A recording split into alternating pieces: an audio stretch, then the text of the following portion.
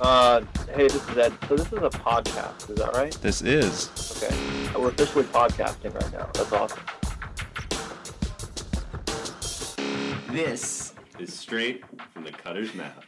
Welcome to Straight from the Cutter's Mouth, a retina podcast. At least once a week, we bring you insights and perspectives from the world of vitreoretinal surgery. I am your host, Dr. Jay Schreither. Today, on episode 153, we switch gears and we talk finances. I am joined by the physician on fire, or financial independence, retire early. His website can be found at physicianonfire.com. He and I discuss financial planning for physicians, including more specific topics such as credit cards and the biggest financial mistakes physicians make. A list of my financial disclosures are attached to this episode in the episode description. Physician on Fire does make income off of his website in the form of advertising. Straight from the Cutter's Mouth is now honored to be joined by one of our colleagues who is also an online blogger and a frequent podcast guest. That's Physician on Fire. Physician on Fire is a website that goes through FIRE, standing for Financial Independence Retire Early, run by Leif, who's going to tell us a little bit about his career and then what FIRE is and how to achieve it. Leif has been featured in multiple places, including The White Coat Investor, which many of our listeners are familiar with, run by Jim Dolly. Leif is a frequent guest on the podcast as well as a blogger for that website, guest blogging, and has his own website at physicianonfire.com. Leif, thanks again for your time and thanks for joining us. Thank you for the invitation, and I am honored to be joining you today. So, Leif, I always ask this question for our new guests. I always ask them, why did they become a retina specialist? But we're going to switch it around because you're an anesthesiologist. So tell us a little bit about your med school journey. How did you end up as an anesthesiologist? And then we'll talk a little bit about FIRE and how it applies to your life. Oh, sure. Yeah, that's a good question. You know, I went into medical school with a pretty open mind. I thought about pediatrics for a while. I was attracted to the technology that radiology gets to use. That was one of my first elective rotations, and I thought there was some cool stuff they did, but I also thought the day moved kind of slow compared to my busier rotations on surgery and OB-GYN and some of the others. I realized that I didn't love clinic. It sounds like a process of elimination when I talk about it, actually, but I kind of came down to emergency medicine and anesthesia as having a lot of qualities of a job that I would be looking for because, and I didn't like to be scrubbed in either for any length of time more than about 10, 15 minutes, which is usually the length of the surgeries, the procedures that we do. I did take an anesthesia rotation in my third year. I was lucky to have that option as an elective and really enjoyed it. Really, learned a lot from the people I talked to who seemed to be pretty happy in their profession as anesthesiologists, and took a second rotation and decided that was the way I was going to go. So let's talk about the idea of FIRE. So I mentioned it's financial independence, retire early. How did this become a part of your life? And again, let's talk about maybe how you ended up even starting the blog and your website. Sure, yeah, and they're very much tied together. It wasn't something that I strove for. I actually, for the most part, have enjoyed my career. There have been a few unexpected turns that have, maybe soured me a little bit, and we can talk about those. But it really came about when I was studying for maintenance of certification examination and kind of got frustrated studying all these, minutiae that I really didn't use in my practice. And I had stumbled across an article by this guy calls himself Mr. Money Mustache, and he had retired early at age 30 from a career in software engineering. And I saw the math that he outlined, which is, if you have cash flow from your investments that covers your living expenses, you are financially independent. And if you're basing that on stocks and bonds, which I'm invested in, if you have about 25 times what you normally spend in a year saved up, then you really don't have to work for money anymore if you don't want to. And of course, I wasn't ready to retire. I was only, about 10 years into my career. But I did the math and I realized, we're spending, we have a paid off house. We have no debt. Spending $70,000 a year, give or take, in a pretty low cost of living area, living pretty well on that and happy. And lo and behold, we were financially independent. I had more than 25 times that saved up right then and there. And so then I started really thinking about what I wanted the rest of my life to look like, and started talking with my wife. And, we see our kids growing up fast, and they were at that time in kindergarten and first or second grade. But we kind of came up with about a 5-year plan then. And after about a year of just reading not only that Mr. Money Mustache blog, but a half dozen or more others, and then discovering the White Coat Investor, who I know was a guest on your show earlier, I decided that I would start sharing some of the ideas that I had been learning and maybe inspiring other people to maybe see if financial independence was something that could be a possibility for them. And so I started my own blog. It was just over 3 years ago, early 2016. And, the concepts that I'm talking about have proven to be pretty popular and attracted a lot of readers, and it's great. And I enjoy being in this position to help people in a very different way than I do in my day/night job as an anesthesiologist. Yeah, we're recording this on January 29th, 2018, and just last week, Jim Dolly, the White Coat Investor, had a group podcast with you and himself and another colleague, kind of with a group discussion. And one of the things you all referenced was, people sometimes bringing up, what was it called, money shaming, right? Like this idea that people can sometimes be critical or almost be jealous because, and one of the things you guys all reference is talking about this isn't so much about talking about your successes, but sharing what you learned, right? It's about kind of giving back, sharing what you learned, and the constant learning part of it.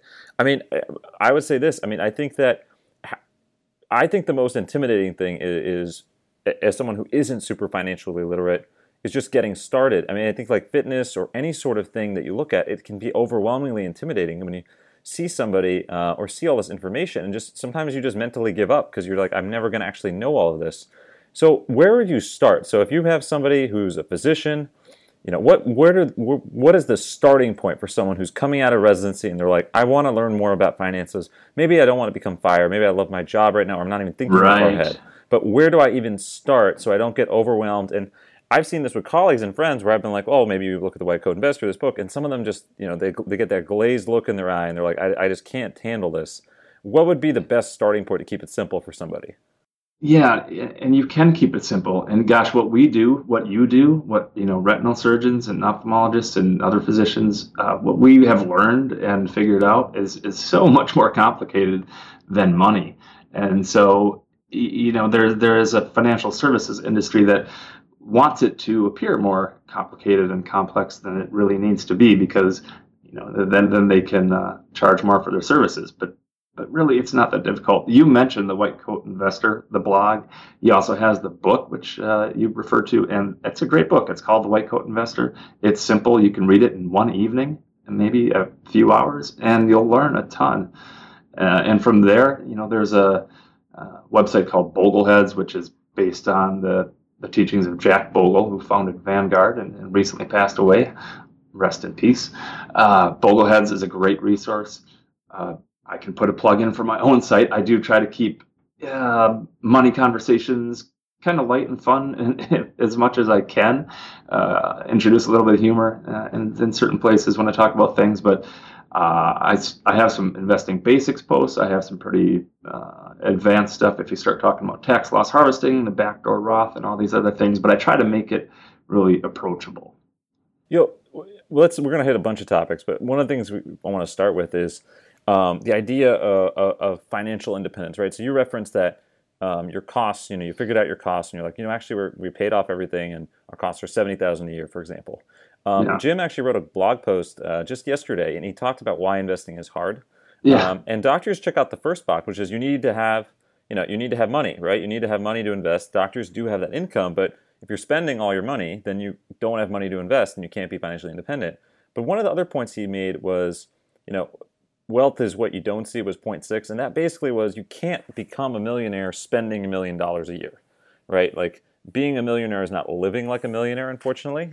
Right. So again, people need a carrot sometimes to motivate them. What are the advantages of being financially independent in terms of your career, in terms of your life, in terms of the decisions you're making? What are the advantages? Because I think sometimes we don't see that long-term advantage, and it's hard to make those day-to-day money decisions. No, you're right. Yeah, but there certainly are some really key advantages to being in a position of financial independence. The obvious one is that work does become optional. Now, a lot of us do enjoy what we do and will keep doing it. Some of us won't, or some of us will do something different. But it gives you the option of doing something less. So you could work maybe part-time. You could switch to doing locums and spending half the year in Costa Rica if that's what you want to do. You can maybe switch to academics or research. Maybe you wanted to do that but chose to go for the big bucks, and once you've saved up enough money, then you don't need that income anymore. As far as career, it just gives you a lot of leverage. You have the ability to walk away from any position or any situation that you don't want to be in. So I think in negotiations you have what some people call it FU money, which isn't very kind. But you say, well, I don't need this money. I don't need to take the call. I'm just going to do something different. There are some simple things like I used to pay for term life insurance and disability insurance, and those are there to make sure that my family would be okay in my absence, or that we would be okay if I couldn't work anymore. Those are redundant once you have saved up enough to pay for the life that you have right now. And so that does save us, $4,000 a year, because we no longer pay those policy premiums. One of the interesting things is, right, and I think that one of the burnout's a big conversation in medicine right now. Mm-hmm. Everyone's talking about burnout, and there's been multiple reasons cited, recent Medscape surveys. Maybe it's EMR, maybe it's decreased compensation, maybe it's more administration. But I think one of the biggest things, I can speak personally, or colleagues, when we feel burned out, is feeling trapped and feeling like, yes, and you're in a great career and you're taking care of people, but you almost feel trapped by your situation. And it seems that financial independence, like you said, even if you keep working, kind of gets rid of that feeling that, then you feel like you're doing it for the love of the game more than that because you have to. Oh, yeah, totally. Mentally, if that helps as well. Yeah, I wrote a blog post, I think I called it Saving and Spending to Reduce Burnout. And I think that the main thing is saving money so that you are, like you said, in a position where you're choosing to work, not that you have to work because you've built a life with a whole lot of payments involved and debts that you need to repay and that. But there are ways targeted spending can help you with burnout. Once you've saved up enough of a nest egg that additional dollars coming in are just really extra money beyond what you think you need for retirement and whatnot. So, yeah, there's a pretty strong connection there, I think, and feeling stuck is where a lot of people are going to be, early in their career, because you've got student loan debt, you may have bought the doctor house, car payments, all these things that are, some are optional, some are not, like the student loan piece. So, I do encourage people to get on those rapidly and pay them off, as quickly as you can, and focus on those things and make strides there. You'll feel less stuck once you're debt free. You'll feel less stuck once you have let's say $1 million portfolio, and it just keeps getting better from there. And then pretty soon your money starts making, maybe as much or more as you do in your day job in a good year. And that's a pretty remarkable feeling too. Let's talk a little bit about FIRE, in the sense that I hear FIRE, and we've all had this temptation, especially when we're busy or stressed. And some of us think, oh man, that means I need to win the lotto. I need to buy Bitcoin and hope it goes way up. I need to. It almost seems counterintuitive, right? Because the things we always talk about, White Coat Investor, or even John Bogle, like talking about Bogle philosophy, which was slow and steady wins the race. Match the market. Mm-hmm. Just work on savings and be consistent. Automatic investing. All these things which are exercise and patience and really boring but work. And then there's the idea, I want to retire early. I want to be financially independent. And those feel like they can be opposite sort of feelings. So I think some people can hear FIRE and get the wrong impression and be like, oh, this means I need to absolutely cash in, like right now, figure out a way to cash in. So achieving FIRE, right? You talked about paying off debt, but how do you balance that with your savings? You still take a very Bogle philosophy in terms of your savings and investments, given that you're investing a lot of it maybe in money that has a long outlook. If you're investing in stocks, sometimes that's not money you want to touch for 5 or 10 or 15 years. So you can, not have to worry about fluctuations in the market. How do you balance that with, again, making enough passive income? What other sorts of investments besides stocks can help supplement your income? Yeah, I mean, you did a good job of kind of outlining, what I've done, which really is the slow and steady wins the race. And I recommend people try to live on half their take-home pay, which at a physician's income, you can live pretty well on half of what you bring home after taxes.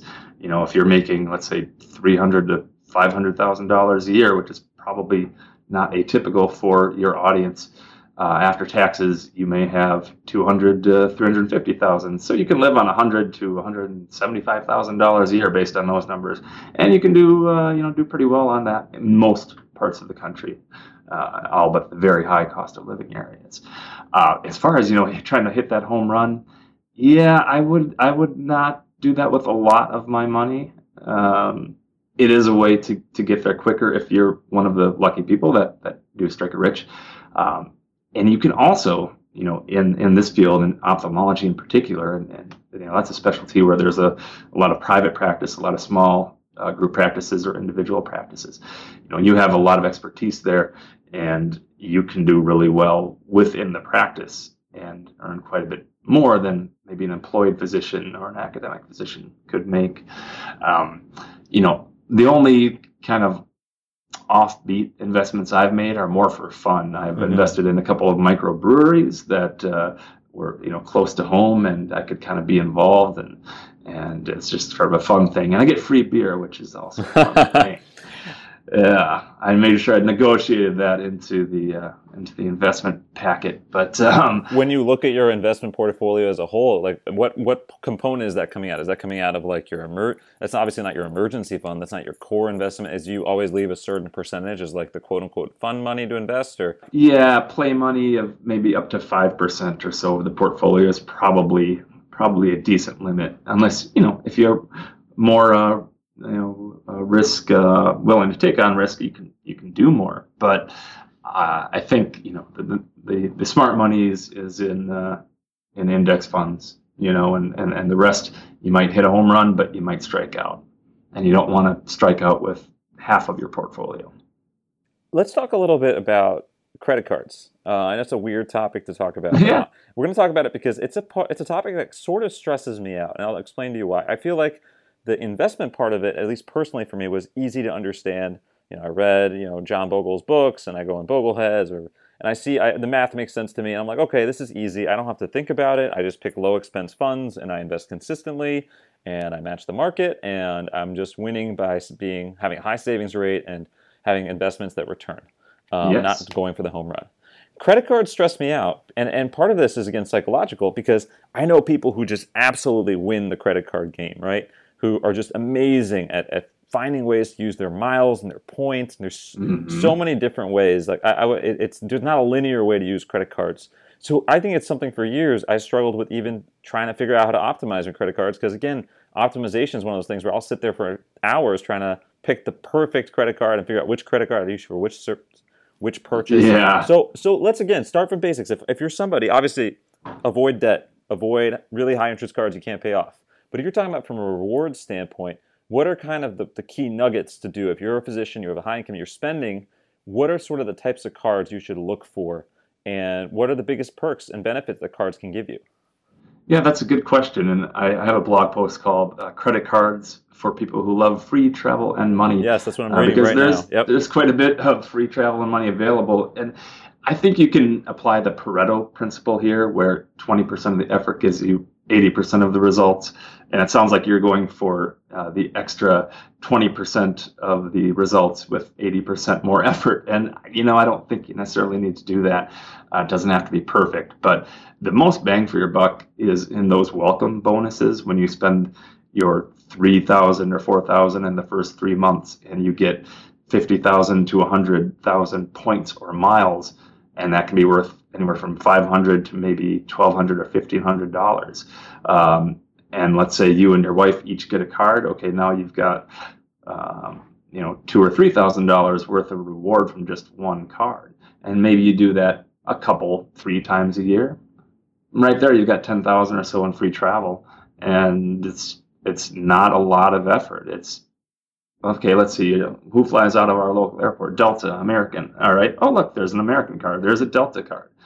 And then you want to keep track of the cards that you have, because you don't want to end up 20 cards that you're paying annual fees on all of them, and it all happens automatically. And so, you can downgrade from annual fee cards to no annual fee cards, typically without actually canceling a card and affecting your credit rating. And a lot of people worry about their credit score with new cards, but I've gotten 20 plus new cards in the last 3 or 4 years, and it hasn't really affected a credit rating at all. It goes a little bit up, a little bit down, a little bit up. And, having a large credit line that you don't use is actually good for your credit scores. So, yeah. My recommendation, Chase cards are great, and they are one that they won't give you new cards if you've opened too many other cards or even of their own cards within the last couple of years. So if you're just starting, I recommend start with Chase. Like this Chase Sapphire Preferred is a great one with a low annual fee that's waived the first year. And you get points they're highly flexible and can be used for cash, can be used with different travel partners like Southwest, United Airlines, a bunch of good hotel chains too. So what do you like to do with your Chase points? Like because usually it's better to transfer them somewhere. Is there, again, you can look at your airport or whatever, but is there something that you think is the higher yield options for those points? Because again, the reward store gives you so many different options for how to use them. Yeah, if you fly Southwest or United, those are good travel partners that you can get 1 point per mile, 1 mile per point. You can book travel directly through a Chase portal, and then they give you, for every point you use, they give you like 1.25 cents. So 1,000 points would be worth $125 if you have the preferred card. If you have the reserve card, which has a higher annual fee, most of which is offset by getting reimbursed for travel expenses on the card. I know we're getting into a lot of fine details, but then you get 1.5 cents per point used in their travel portal. So it's really flexible, I guess is the point. You can use them as cash. You can get more for your money if you use their portal. You can sometimes get 6 times or 10 times more if you go through one of those travel partners and get one of those, say, business class to Europe kind of trips that would have cost you $10,000 but only cost you $1,500 worth of points or something like that. Let's talk about the last thing, which I love, is your idea of the 4 physicians and then the $10 million dream. Yeah. Let's talk a little bit. So first of all, what is the $10 million dream? And then what is the 4 physicians, this section of your website, and how do you use it to educate? Sure, yeah. So the $10 million dream is a post I wrote based on, and this was before I knew about FIRE and before the hospital I took my first permanent job at went bankrupt, and I got sued for being on the board and all this other nonsense. And so I was more idealistic, and I thought I'd be working well into my 50s, maybe 60-year-old, and just doing compound interest math in my head, using the rule of 72 and kind of knowing our savings rate. I realized we're probably going to be worth 10 million, at this pace, sometime maybe in my mid to late 50s or 60s. And then since then, I've realized, well, I could do that, but there's not much I would do differently with $10 million that I would do with a few $1 million, which is kind of where we're at now. So, but I did write a post and made this calculator. We can figure out how long it will take you to get to that $10 million point. But that's kind of where the whole 4 physicians series comes in, where I created 4 different physicians, one that's quite frugal, one that's moderate, one that spends a bit more than that, and one that spends almost all that he makes. And just looking at the timelines to financial independence based on their separate savings rates, and then applying different situations. One gets divorced, one decides to start spending less, one decides to start spending more, and then I just work with spreadsheets to look at what the effects of these different life changes would be. But the bottom line with the whole point of the post in the series is that the higher the percentage of money you save, the sooner you're going to have options to do whatever you want. And one of those posts is on taking a sabbatical, one's on working part-time. Like I said, you have that option, you have that leverage. Work can become optional. And again, I focus more on the financial independence part than the retire early part. And I've kind of put myself in a situation that even if I retire from medicine, if I want to keep blogging, I still kind of have a job. It's a fun one. It's a very different one than what I do in the OR. But yeah, retirement is just one of those words that a lot of people have a certain vision of it, and it can mean a lot of different things to a lot of different people. Last thing I'm going to ask you, and Leif, you're married, correct? Yes, 2 kids. So yep. When you're married, and I'm not married, but just thinking about all my colleagues who are and looking ahead, I mean, if you guys aren't on the same page, and it's unlikely you're going to be completely on the same page, there's going to have to be some give and take and some compromise. And finance is a weird thing because it's very weird and socially odd. We don't usually talk about this when we're dating or when we meet people to figure out what their financial philosophy is. Are you boglehead, or are you a millionaire next door person? I mean, you don't really talk to people about this. How often do you and your spouse, and what do you recommend in terms of couples planning together, right? So how much of this do you do independently? How much do you do together? Because when you're a couple or when you have kids, I mean, the savings rate isn't just you deciding, okay, I'm going to save this much. Of course. Much, right? So how do you figure that out together? Yeah, well, I mean, I got pretty lucky. I married a gal who was naturally frugal and has a whole lot of other wonderful qualities. Very attractive and fun and smart and all that good stuff. But she doesn't like to spend a lot of money. So our values align quite well in that respect. But you do need to be, on similar pages, right? You can't have one spouse spending all kinds of money and the other trying to save all kinds of money, because you're just going to be working against one another, and that can obviously lead to marital strife. Some people have like monthly, they call it budget meetings or budget parties. Which, right. Yeah, I mean, it's an interesting idea.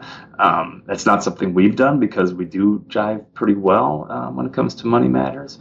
But if you're not on the same page, I think maybe monthly would get to be a bit much, but maybe a quarterly, like, all right, here's where we're at. The current net worth calculation, here's about what we've spent over the last quarter, whatever. And just be aware of not only where you're at, but what your future goals are together, as a couple, as a family, and how you're going to achieve them. So, it's hard to approach a spouse and say, well, I need you to cut your spending by 50%, because that's not going to fly. But if you get together and say, so, what if I started working part-time and we could travel, 6 months a year? Would that be something you'd be interested in? Or, what do you want life to look like in 10 or 20 years? Do you want to stay home with the, kids if we have kids? And then how do you make that happen financially? What are your dreams and how can you achieve them? And then cutting out some of those luxuries, some of those things you've gotten accustomed to maybe might be a little more palatable when you realize why you're doing it and what the end result could be. Sure. Well, I lied. I got one more question for you, and then I'll let you go. Right. Last question. If you had to pick, what is the biggest single mistake or biggest thing that you think doctors graduating residency should change or avoid? So my point is, if you had to give one message, let's say it's your kids and they're graduating medical school, one message to them on something that's important, what would it be? I mean, there's so many different things and concepts, but what do you think is the most critical thing in terms of becoming financially independent? I can only choose one. You can only choose one. I would choose housing. I would choose wisely. I would start by renting with your first job, because as most of us know, I think at least half of people end up leaving that job for one reason or another within the first 3 years. And that's something that we all assume is going to be the other half of the population, not me. But a lot of people, they can afford to get a loan for a really nice large house straight out of residency, and they lose a lot of money on it. And I did it too. My first job, I built a big, 4,000 square foot home on the water, and after the hospital went bankrupt, there was no one in that small town to even buy a home like that. So we were stuck with it for years until the Cadillac dealership guy bought the house from us.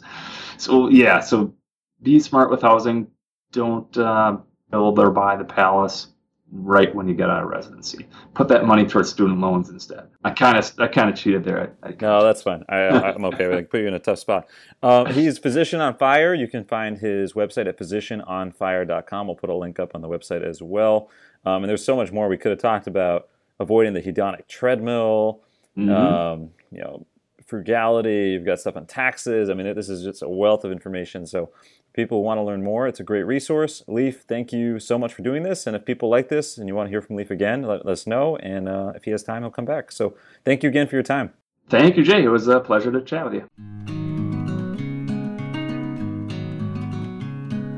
As always, you can find this episode and all prior episodes on our website, retinapodcast.com. That's RETINA podcast.com. All 150 episodes, including this one, can be found there sorted by category. You'll also find our blog, Equal Rounded Reactive Lessons from Our Pupils. We've rolled out a new feature where two of our Bright Medical students, Mike Benincasa and Amy Klusterboer, reflect on the latest episode and offer their perspective. On the website, you can sign up for our mailing list to get updates on the most recent episodes. At the bottom are links to subscribe in the Apple Podcast Store as well as Google Play. You can also like our Facebook page or find us in the Apple Podcast Store and Google Play. We're on Twitter at Retina Podcast, and do contact us, click on the Contact Us link on our website, or email us at retinapodcast@gmail.com. Feedback is great, and that's how it gives us ideas for new episodes and what we can do better. We also appreciate everyone who subscribes via iTunes Store. If you can leave a positive review, that's very helpful. Many thanks to the Physician on Fire for joining me today. Thanks to Dr. Louis Kai, Mike Benincasa, and Angela Chang for producing a great episode. Thank you, listeners, for what you do on a daily basis, the patient care you provide, the articles you read and publish, and the conversations you inspire here. This is Jay Schreither, signing off.